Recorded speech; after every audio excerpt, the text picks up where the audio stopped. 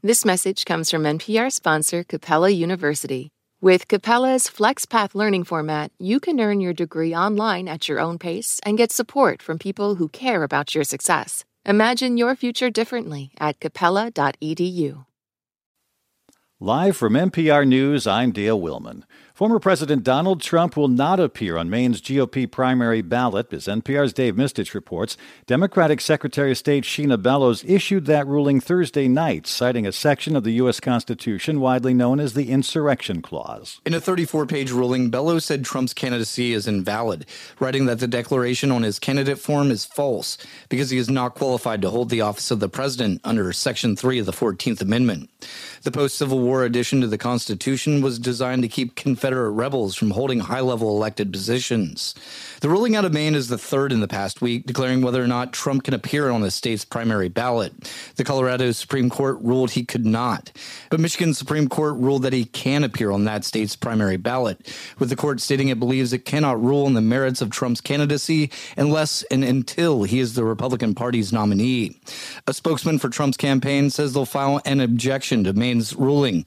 Dave Mistich, NPR News. A federal judge has approved Georgia's revised political maps. He ruled that the new district lines drawn by Republicans complied with his order to add new majority black districts. Sam Greenglass from member station WABE reports. The decision is a win for Republicans, who managed to mostly preserve their partisan advantage while adding the new majority black districts demanded by the court.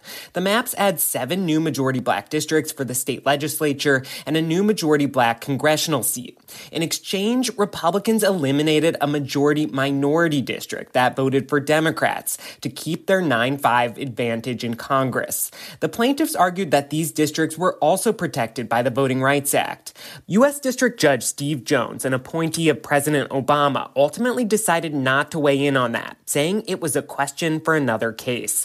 For NPR News, I'm Sam Greenglass in Atlanta. Mortgage rates have dropped for the 9th straight week, and they've reached their lowest level since May.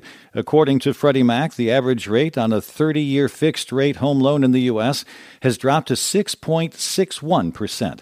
Existing home sales, meanwhile, fell steeply this year from 2022 because of the higher mortgage rates. Massive waves driven by storms out in the Pacific are hitting the Northern California coast right now. The waves are attracting surfers despite warnings from the National Weather Service. Gary Hughes lives in Pacifica, which is just south of San Francisco. First thing when I woke up, I looked out at my gorgeous ocean view and I saw these huge waves just breaking. And I just had to get on my scooter and come down here and see what was going on. The waves are reaching as high as 40 feet in some locations and are more like 23 to 33 feet elsewhere. Officials are warning people to stay off rocks and jetties so they don't get hurt. You're listening to NPR News. The world population continues to grow and will reach 8 billion people by New Year's Day. That's according to the U.S. Census Bureau, which says there are 75 million more people in the world than there were last New Year's.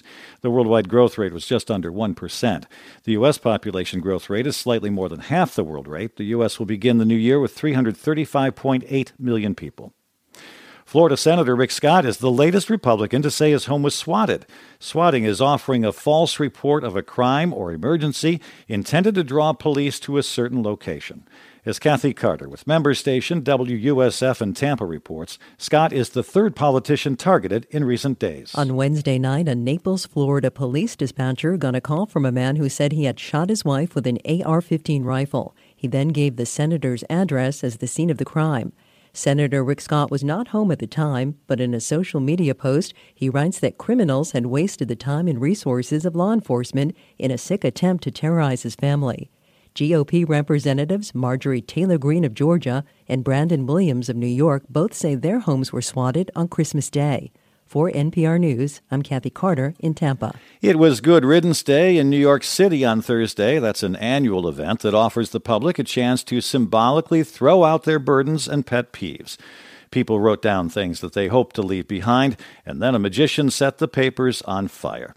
Among the items that were most frequently listed were anger issues, medical bills, work stresses, taxes, and even regrets. I'm Dale Willman, NPR News.